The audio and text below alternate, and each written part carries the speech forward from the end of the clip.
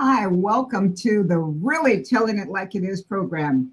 I'm Apostle Baker J. Baker, who is a doctor in psychology, and I want to welcome you to this special program. We're starting a new series today on sonship. I want you to push those buttons, invite your friends, enemies, family members, whatever it is, because I have Apostle Michael Fram still with me. And Apostle Eddie is not going to send a little text thing saying, let my,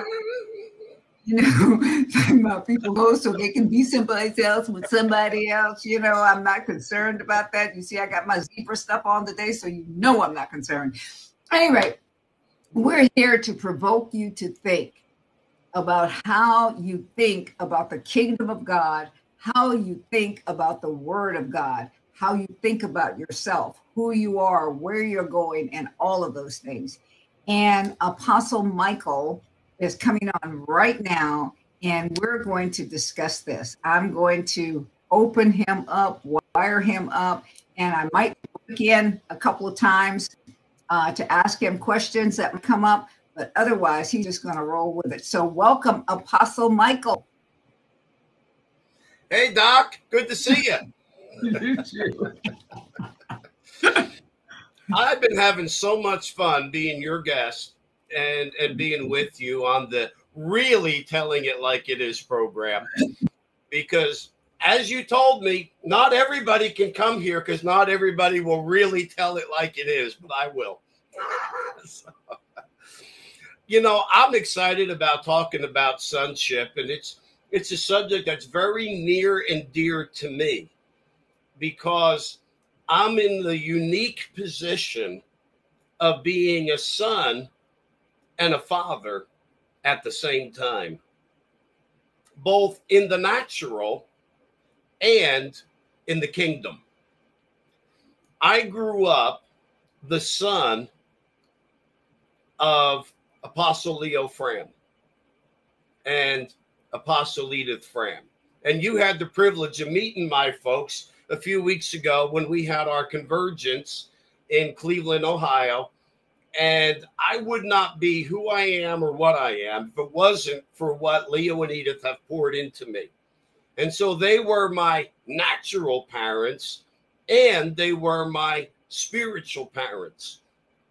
And when I first began to hear about sonship, it totally made sense to me because I lived it. I lived sonship. And not only did I live it, I saw it lived out in front of me all over the world. I knew what it was like to be with my dad in the Philippines in 1999 and see us get off of one of those little, it looked like almost a moped or a scooter with a little two-seater behind it with a little canopy over it. And they took us out to this rural village town that was outside of San Fernando, La Union. And we get there, and I see all these Filipinos come running across the compound. Dr. Fram, Papa Fram, running to hug him. And I was like, what in the world is this? And then I'm with them in 1997, and we're in Kenya. And we're out in South Nyanza province, about a mile to a mile and a half from Lake Victoria, which is where they actually filmed the Tarzan movies, out in Lake Victoria. The same thing. People come running across the compound in the little village. We were sleeping in mud huts, and there was no running water. You wanted running water, you fill your bucket and run with it. That was your running water. And they come running, Papa Fram, Papa. And I saw this all over the world. And I had people would come up to me at meetings or at conferences, and they say, we share parents because your mama and your papa are our mama and our papa. So therefore, you're our big brother. And so I have so many siblings all over the world and in the States because my mom and dad were a spiritual mom and dad to them.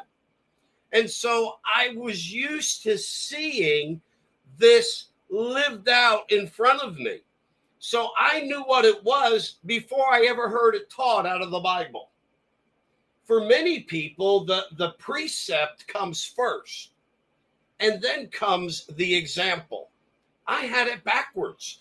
I had the example lived out in front of me and knew what it was long before I could ever teach it biblically, long before I could take two scriptures and string them together in an organized thought process.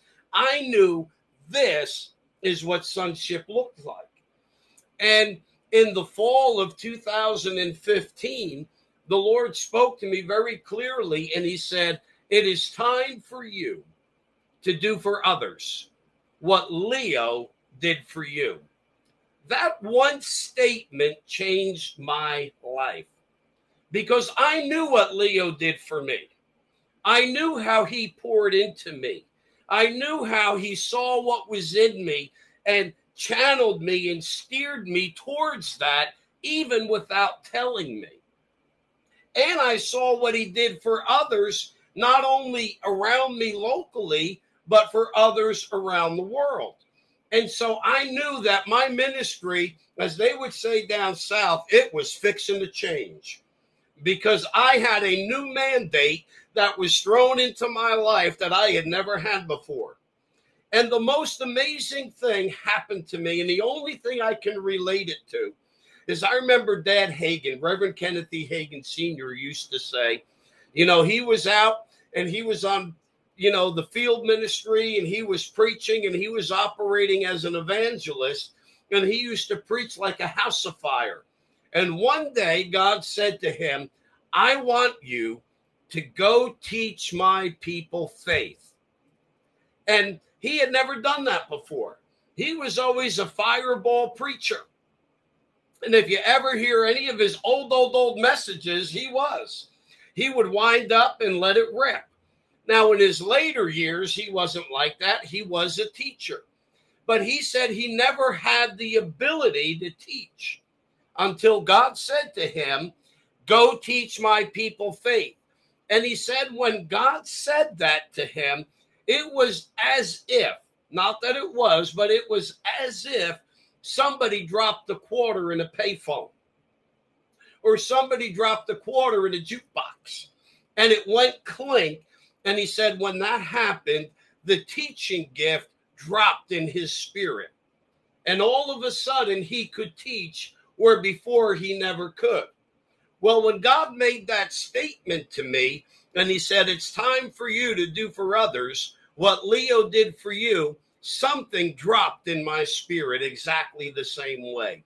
Just as if somebody dropped a quarter in a jukebox, or somebody dropped a quarter in a payphone, and a father's heart dropped in my spirit. Now, I've been teaching and preaching since I was 17 years old. And I always believed in pouring into people. I always believed in proper, hermeneutics and homiletics and exegesis, all those things that Dad taught me. But I never had a father's heart. And I never wanted to see another generation raised up in the way that I do now. And so when that happened to me, everything within me and how I viewed the kingdom changed. And I began to look at the kingdom as a father-son order, as a heavenly father with sons, and that we would also have spiritual fathers that would be raising up sons. It wasn't enough to be a teacher. It wasn't enough to be a mentor. It wasn't enough to be a trainer, but there was a call to fatherhood and to sonship. And so I want to quickly hit some of the foundation scriptures that began to change my life and lay out some principles before we get into the nitty-gritty. And I see that finger. I know what that means. Okay, I want to share something really quickly because I want to hear this. But I remember, as you were talking, the Lord reminded me of the day exactly where I was in Scotts Valley when He dropped His heart, the Father's heart, into me. Now, my father died when I was about 5, 6 years old. And so I didn't know that earthly father, the thing that you had. But what happened to me was this: it was one of those things that I immediately was able to receive the Father's heart for others. I had raised my children, mother and father type thing, and whatever it is, I was both because I was, divorced, unmarried, whatever. But one of the things of it is there's a defining moment. Just as you were saying, there's a defining moment. And some people fake that defining moment because of, and I'm throwing these things out here because I know eventually you will talk about them. That's the purpose I'm doing it for. You know me so well. Just winding it up, okay? But there is a defining moment, and many times what happens is this. I've seen this with people that I love. What you said at the convergence, as you were imparting, not whatever, any rate, as you were imparting, and in that impartation, you were talking about the genuineness of it, and the genuineness of it. And every apostle, everyone that's called an apostle, does not operate from this true defining moment because it changes everything about you. From that moment on, it is not about you and your life anymore. It is about those that the Father has given you and that you will birth into it. So I just wanted to throw those little things out there, just in case, I'm finished. Go for it. Well, here's a couple of scriptures that really helped me early on, and they're really the bedrock of the doctrinal foundation for biblical sonship. And the first one is very unusual, and most people would read it and read over it and not see the understanding of it. And I want to go to Luke's Gospel, chapter 3. Luke's Gospel, chapter 3. And most Bibles above verse 23 in Luke chapter 3, they say it's one of those subheadings. And they call it the genealogy of Jesus. And this is where you find the son of, the son of, the son of, the son of, the son of. In Matthew, it's so-and-so begat so-and-so begat so-and-so begat so-and-so begat so-and-so. That's how Matthew does it. Luke does it, the son of, the son of, the son of, the son of. And most people are reading the son of, the son of, the son of. And eventually it's kind of like, well, son of a gun. And they just get tired of reading the son of and read right over things. But it's not wasted words. There's meaning to them. And the very last verse of Luke chapter 3, which is verse 38, it says, the son of Enosh, the son of Seth, the son of Adam, the son of God. Now, most people gloss right over that. And they don't realize that not only was Adam created in the image and the likeness of God, but Adam was created as a human son of God. Adam was created to have fellowship with God because God wanted a human family. And he wanted a being that was in his image and in his likeness that he could fellowship with. Because you can only fellowship with one that is like you. You can't fellowship with a cow because a cow is not like you. And this is one reason that many times believers and unbelievers can't fellowship, because they're not alike. You can only have fellowship with those that are like you. So God had to create one that was like him, and he called them his son. So that when we look at man from the very, very beginning, man was created as a son of God. Now, Adam lost his position as son. The Bible refers to Jesus as the only begotten Son of God. Adam was the created Son of God. But what Jesus came to restore was not just us back into relationship with the Father, but he came to restore our sonship. The Bible says that he became the firstborn of many brethren, and that it was his purpose to bring many sons to glory. I just got a thought. I'm just going to run with it. I'm abandoning where I was going, and I am detouring right now by the prompting of the Spirit. The law of Genesis tells us that everything produces after its own kind. And the law of Genesis also tells us that as long as the earth remains, there will be seed, time, and harvest. Now, God so believes that everything produces after its own kind, and he so believes in seed, time, and harvest, and that what you sow, you will reap. And the power of the seed has within it the power to reproduce. Now, I'm not talking about money right now. I'm not talking about finances. People will take this and talk about finances, and that is a application, but not the only application. The power of the seed has within it the power to reproduce after itself.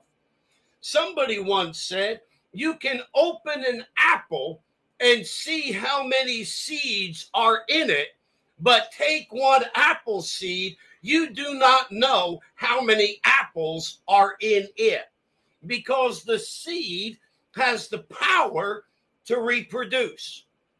Then Jesus taught us that unless a kernel of corn is buried in the ground and dies, it will not sprout up and bring a harvest of other corn.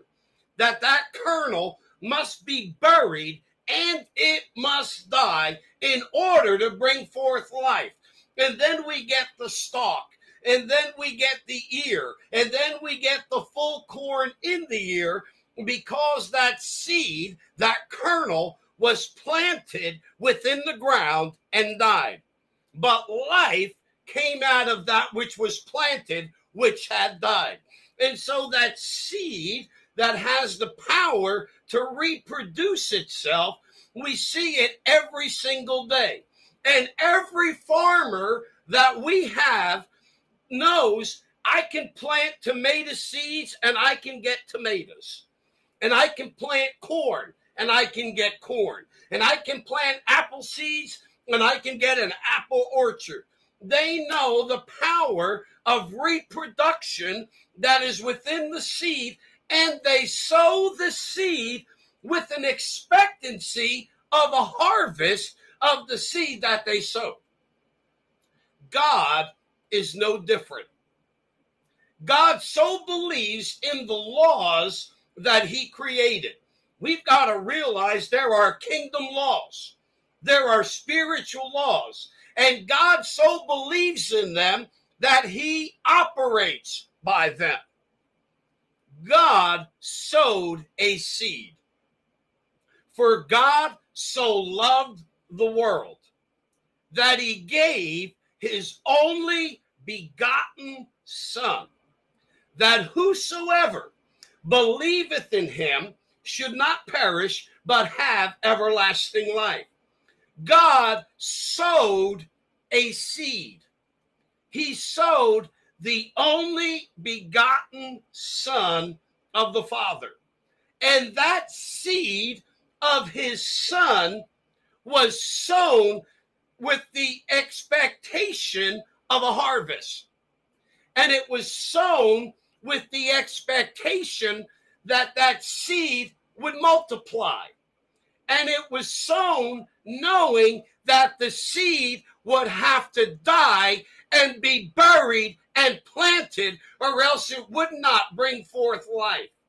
And so Jesus, in reality, was born to die. There was an old song written years ago by Harry Balback, and it was called Ring the Bells. And in that song, in the verse, it said, born to die, that man might live, came to earth, new life to give, born of Mary, born so low many years ago. In reality, Jesus was born to die. Unless a seed dies and is planted and is buried in the ground, it cannot bring forth life. But God so believed in that, he gave his only begotten Son so that he might die and be planted and buried in the ground, that he might come back in life, but not coming as a son. God so believed in seed time and harvest that he sowed the only begotten Son so that he might reap a harvest of many sons brought into glory. God had it all about sons. It was always about sons. But as many as received him, to them he gave the power, the right, the privilege, the authority to be called sons of God. It was all about sonship from the very beginning. So Adam was a created son. Jesus was the only begotten Son, but Jesus came and laid down his life. He said, no man takes my life from me. I have the power to lay it down and the power to pick it back up again. And he allowed himself to be, he could have called 10,000 legions, but it was not the Father's will. Father, if it's possible, we can do this. Let's do it some other way. I don't want to go through in my humanity, in my flesh. I do not want to go through with this, but in my divinity, which I yield to, nevertheless, not my will, but thy will be done. And he willingly laid down his life. He willingly offered himself up as the propitiation or the sacrifice for sin. He willingly was buried, planted, dead, but a seed within itself was the power of reproduction. And because we believe we are the many sons, the Bible says that for the joy that was set before him, he endured the cross, despising the shame. Do you want to know what the joy that was set before him was, my brother and sister? It is you and I. We were the joy that was set before him. And he saw us. One old songwriter said, when he was on the cross, we were on his mind.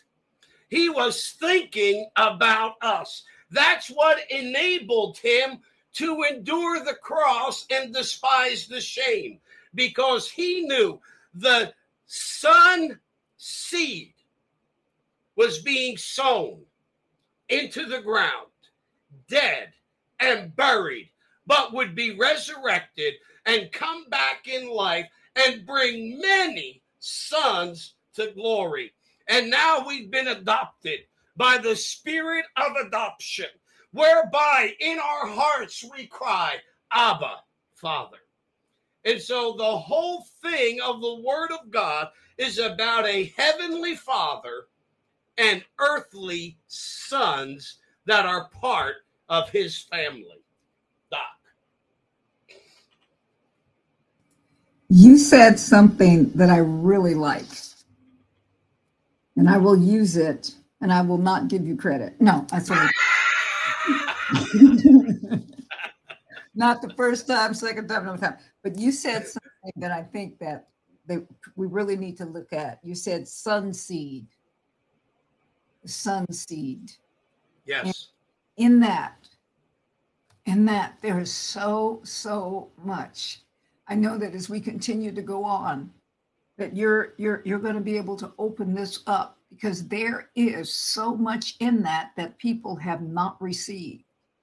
And if you don't receive the seed of the Son, then you will never walk. You will never truly walk in who you are. You will continue to be disobedient, remembering those things that are behind, and never being able to press forward to who it is that you really are. And so, Apostle Michael, I was taking a lot of notes this time, and you noticed that, and following you. And this is, I'm just really so excited. I am so excited about this subject, because the adversary wants to take the sonship, because I'm a son, and they want to take it and pervert it in ways that it's being shown out there in the world. And I believe that as we go through this, you're going to be able to open this up.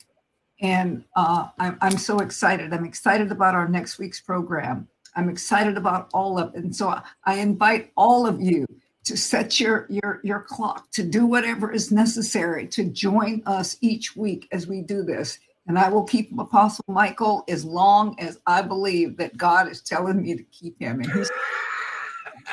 And so if you want to partner with us, or if you want to do any of that, all the information is on the screen. And please, please, please invite your friends. And you can also get in touch with Apostle Michael. His information has been up there on the screen, and I'm sure Frederick will throw it up there at the end also. So we will be back next week, same time, same station, when we are here really telling it like it is. This is a grown-ups program. This is not for wimps. So we want to say bye-bye. Thank you.